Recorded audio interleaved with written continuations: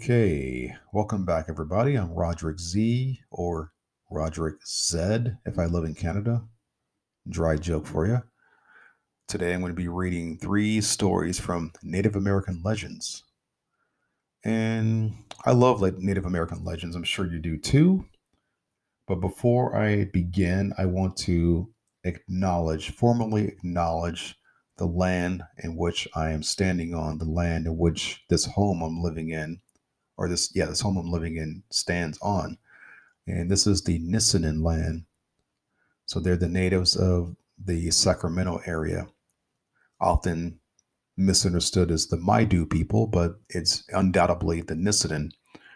Now, the Nisenan still dwell in Northern California, predominantly in Nevada City, where they petitioned to get their land returned to them in 2015. But because of some ranchero laws, which I'm not sure how they work exactly, they were denied. They were denied the getting their land returned to them. So let's just send thoughts, prayers, and good energy to the Nisenan so that they can get their land and continue cultivating it the way their ancestors did for thousands of years.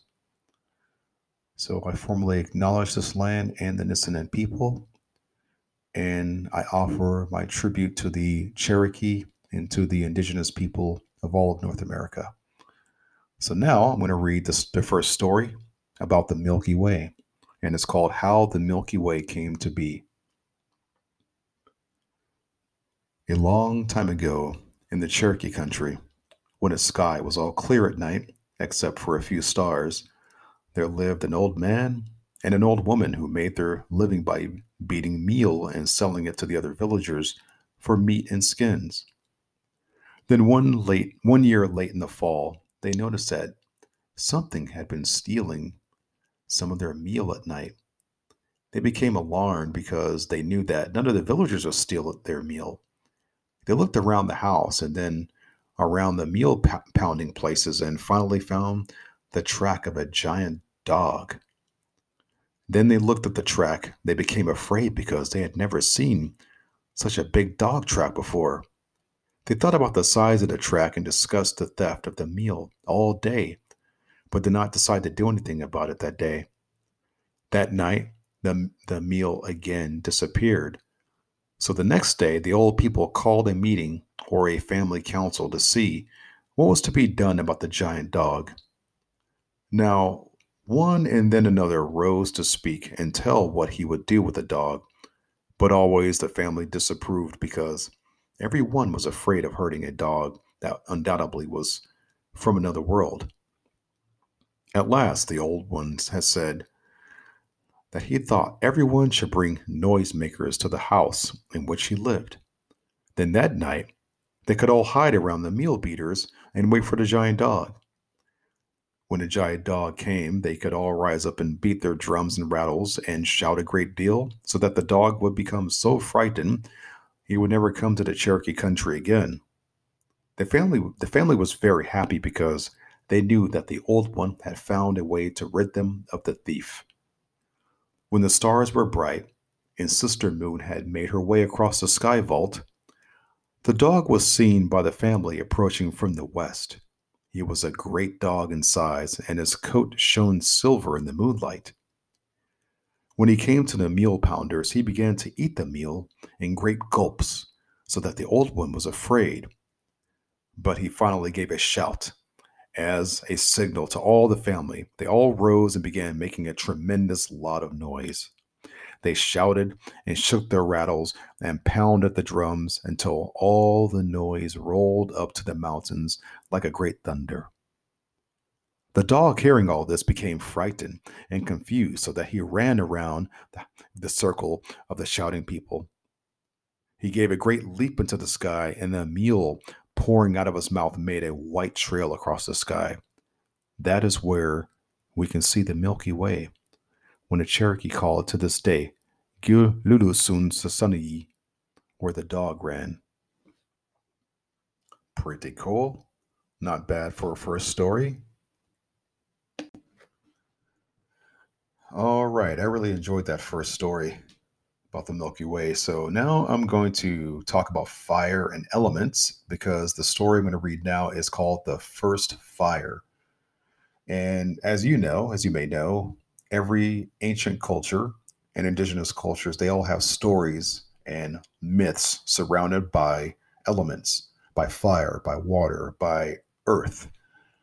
And in a lot of cultures, these elements are kind of considered like gods, not like the creator of the universe type of gods like we typically use in the Judeo-Christian West, but they're just like beings that have a sense of life to them that are somewhat tangible.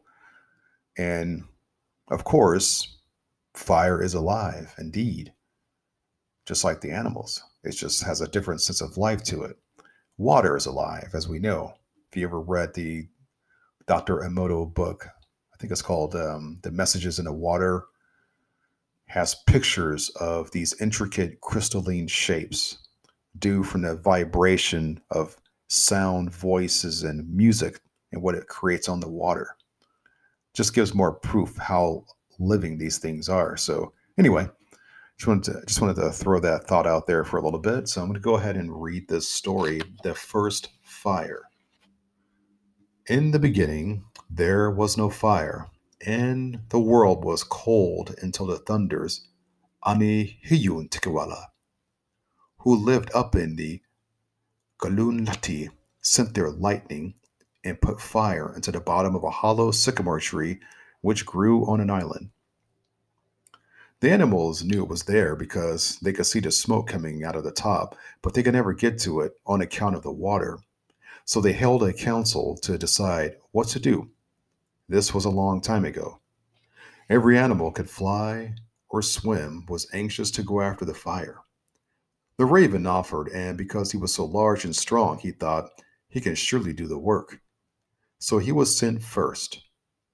He flew high and far across the water and alighted on the sycamore tree. But while he was wondering what to do next, the heat had scorched all his feathers black, and he was frightened, and he came back without fire. The little screech owl, Wahuhu, volunteered to go and reach the place safely. But while he was looking down into the hollow tree, a blast of hot air came up and nearly burned out his eyes. He managed to fly home as best he could, but it was a long time before he could see well, and his eyes are red to this day. Then the hooting owl, Uguku, and the horned owl, Skilili, went. But by this time they got to the hollow tree, the fire was burned so fiercely that the smoke nearly blinded them, and the ashes carried up by the wind made white rings about their eyes. They had to come home again without the fire, but with all their rubbing, they were never able to get rid of the white rings. Now, no more of the birds would venture, and so the little Ushuhi snake, the black racer, said he would go through the water and bring back some fire. He swam across to the island and crawled through the grass to the trees, and he went in by a small hole at the bottom. The heat and smoke were too much for him, too.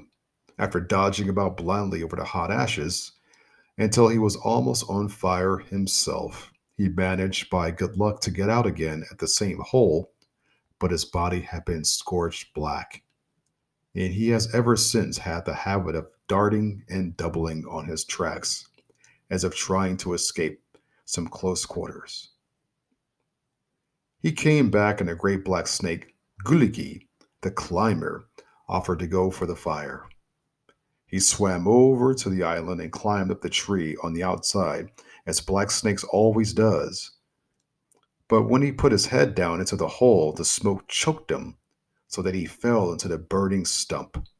And before he can climb out again, he was as black as the Usukihi. Now they held another council, for there still was no fire, and the world was cold.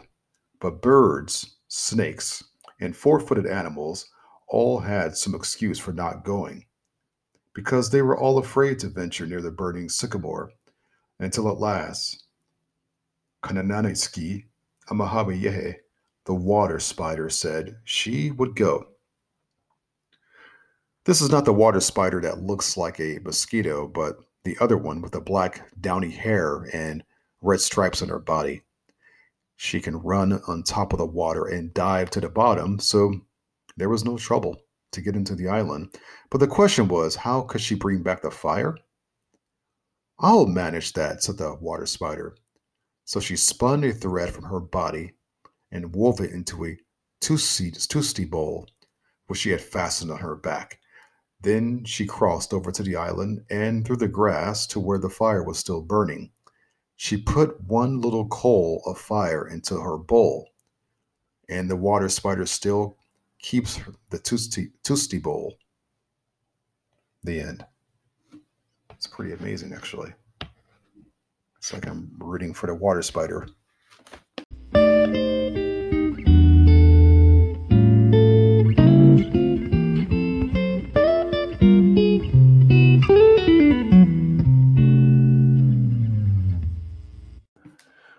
All right, I have one last story for you, and this story is called The Fall of the Spider-Man.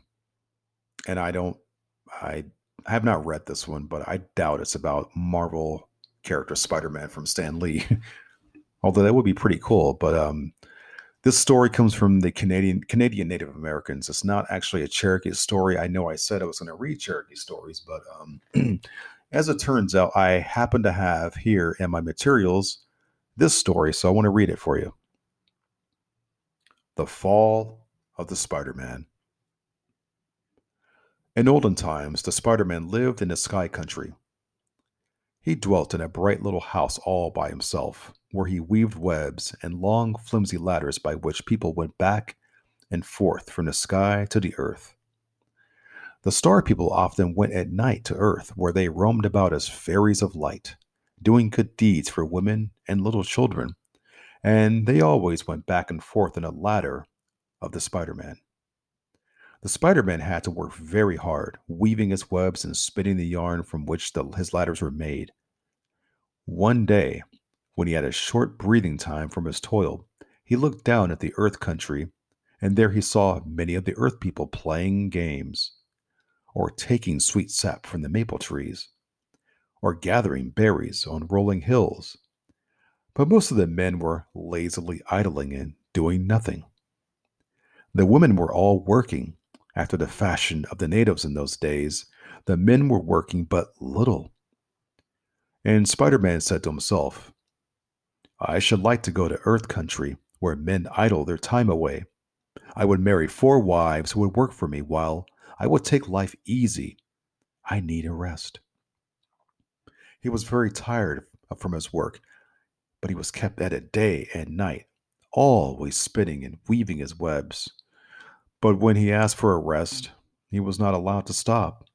He was only kicked for his pains and called sleepyhead and lazy bones and other harsh names and told to work harder. He grew angry and he resolved to punish the Star People because they kept him so hard at work. He thought that if he punished him and made himself a nuisance, they would be glad to be rid of him. So he hit upon a crafty plan. Each night, when a star fairy was climbing back to the Sky Country just as he came near the top of the ladder, the Spider-Man would cut the strands and the fairies would fall to earth with a great crash. Night after night, he did this, and he chuckled to himself as he saw the fairy sprawling through the air and kicking their heels while the Earth people looked up wondering at them and called them shooting stars. Many Star People fell to Earth in this way because of the Spider-Man's tricks, and they can never get back to the Sky Country because of their broken limbs or their disfigured faces. For in the Sky Country, all people must have beautiful faces and forms. But Spider-Man's tricks brought him no good. The people would not drive him away because they needed his webs, and he was kept always at his task. At last, he decided to run away on his own accord, and one night, when the moon and the stars had gone to work and the sun was asleep, he said, Farewell to the sky country. And he let himself down to earth on one of his strands of yarn, spinning it as he dropped down. In the earth country, he married 4 wives as he had planned, for he wanted them to work for him while he took his ease. He thought he had worked long enough. All went well for a time, and Spider Man was quite happy living his lazy and contented life. Not a strand did he spin, nor a web did he weave. No men on earth were working, only the women toiled. At last, Glutskop, who ruled upon the earth in that time, became very angry because the men in these parts were so lazy, and he sent famine into their country to punish them for their sins. Famine came very stealthily into the land and gathered up all the corn and carried it off. Then he called to him all the animals and the birds and the fish of the sea and the river, and he took them with him. In all the land there was nothing left to eat, only water remained. The people were very hungry, and they lived on water for many days. Sometimes they drank the water cold, sometimes hot, sometimes lukewarm, but at best it was poor fare. The Spider Man soon grew tired of this strange diet, for it did not satisfy his hunger to live always on water. It filled his belly and swelled him to a great size, but it brought him little nourishment or strength. So he said, "There must be some good food somewhere in this world. I will go search for it." That night, when all the world was asleep, he took a large bag and crept softly away from his 4 wives and set out for his quest for food. He did not want anyone to know where he was going. For several days he traveled, living only on water. But he found no food, and the bag was still empty on his back. At last, one day he saw birds in the trees, and he knew that he was near the border of the Hunger Land. That night in the forest, when he stopped at the stream to drink, he saw a tiny gleam of light far ahead of him through the trees. He hurried towards the light, and soon he came upon a man with a great hump on his shoulders and scars on his face, and a light hanging at his back, with a shade on it where he could close and open at will. The Spider Man said, "I am looking for food. Tell me where I can find it." And the humped man with his light said, "Do you want it for your people?" But the Spider Man said, "No, I want it for myself." Then the humped man laughed and said, "You are near the border of the land of plenty. Follow me and I will give you food." Then he flashed the light on his back, opening and closing the shade so that the light flickered, and he set off quickly through the trees. The Spider Man followed the light flashing in the darkness, but he had to go fast, for he was almost out of breath when he reached the house where the humped man had stopped. But the humped man only laughed when he saw the Spider Man coming, puffing wearily, along with his fat and swollen belly. He gave him a good fat meal, and the Spider Man soon felt better after his long fast. Then the humped man said, "You are the Spider Man who once weaved webs in the sky. I too once dwelled in a star country. And one dark night, as I was climbing back from the earth country on your ladder, carrying my lamp on my back to light the way, when I was near the sky, you cut the strands of the web, and I fell to the earth with a great crash. That is why I have a great hump on my back and scars on my face. And because of this, I have never been allowed to go back to the sky country of the stars. I roam the earth at night as a forest fairy, just as I did in the olden days, for I have my former power still with me, and I still carry my lamp on my back. It is the starlight for in the sky country. I shall never get back to the star country while I have life. But someday, when the work on earth is done, I shall go back. But although you were cruel to me, I will give you food." The Spider Man remembered the nights that he had cut the ladder strands, and he laughed to himself at the memory of the star fairies falling to earth with a great crash. But the man with the light knew that he now had his chance to take vengeance on the Spider Man. The latter did not suspect evil. He was glad to get food at last. Then the humped man said, I will give you 4 pots. You must not open them until you get home. They will be then filled with food, and thereafter, always, when you open them, they will be packed with good food, and the food will never grow less. The Spider Man put the 4 pots on his bag and, slinging it over his shoulder, he set off for his home, well pleased with his success. After he had gone away, the humped man used his power to make him hungry. Yet for several days he traveled without opening the pots, for although he was almost starving, he wished to do as the humped man had told him. And last he could wait no longer. He stopped near his home, took the pots out of the bag, and opened them. They were filled with good food, as he had promised, and one was a fine meat stew. In another were many cooked vegetables. And another was bread made from native corn. And in another was luscious ripe fruit. He ate until he was full. He covered the pots, put them back in his bag, and he hid the bag among the trees. Then he went home. He had meanwhile taken pity on his people, and he decided to invite the chief and all the tribe to a feast the next evening. For the pots will be full, and the food will never decrease, and there will be enough for all. He thought the people would regard him as a very powerful man if he could supply them with all the food. The good food for their hunger, that is.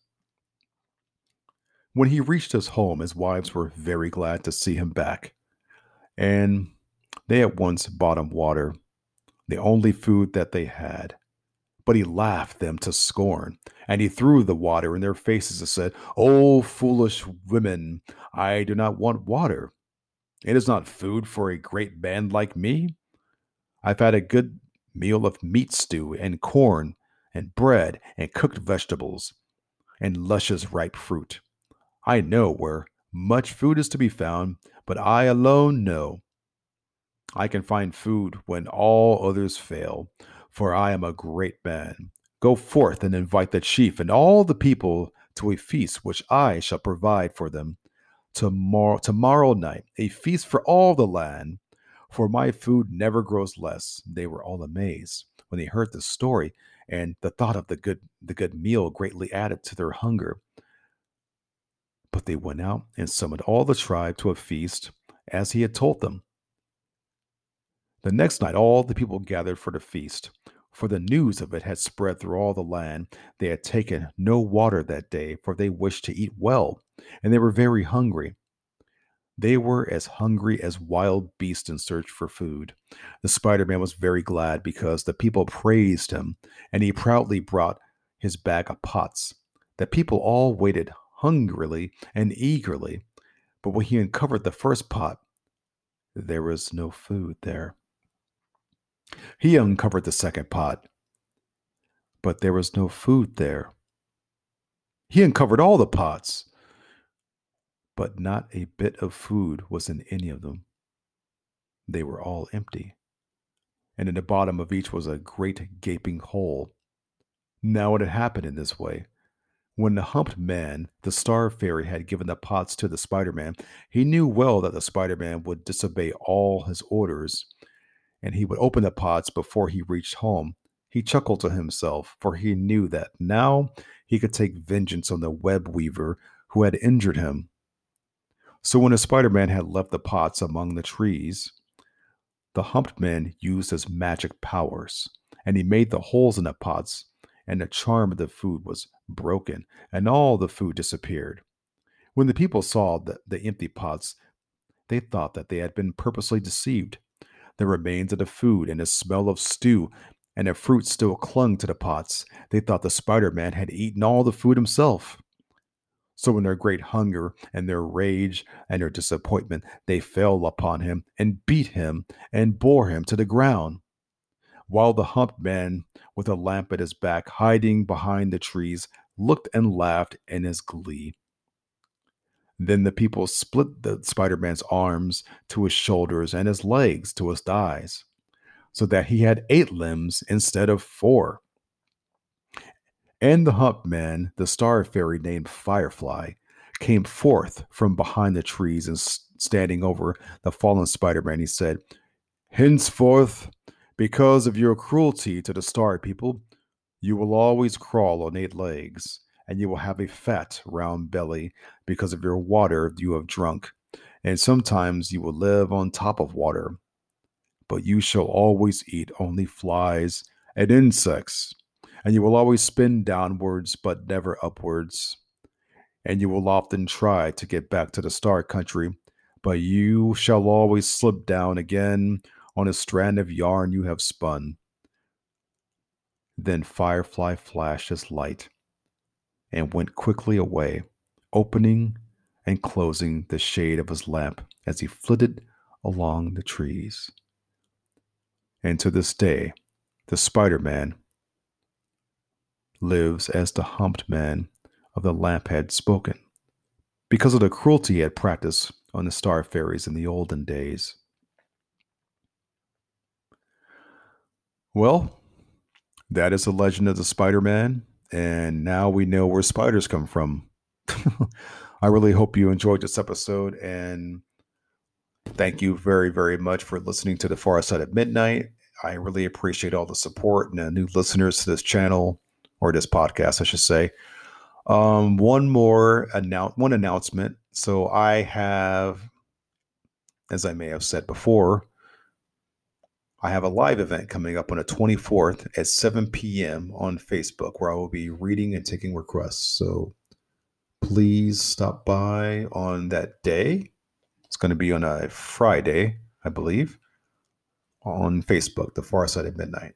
And thank you so much. And I will see you next time. Be well.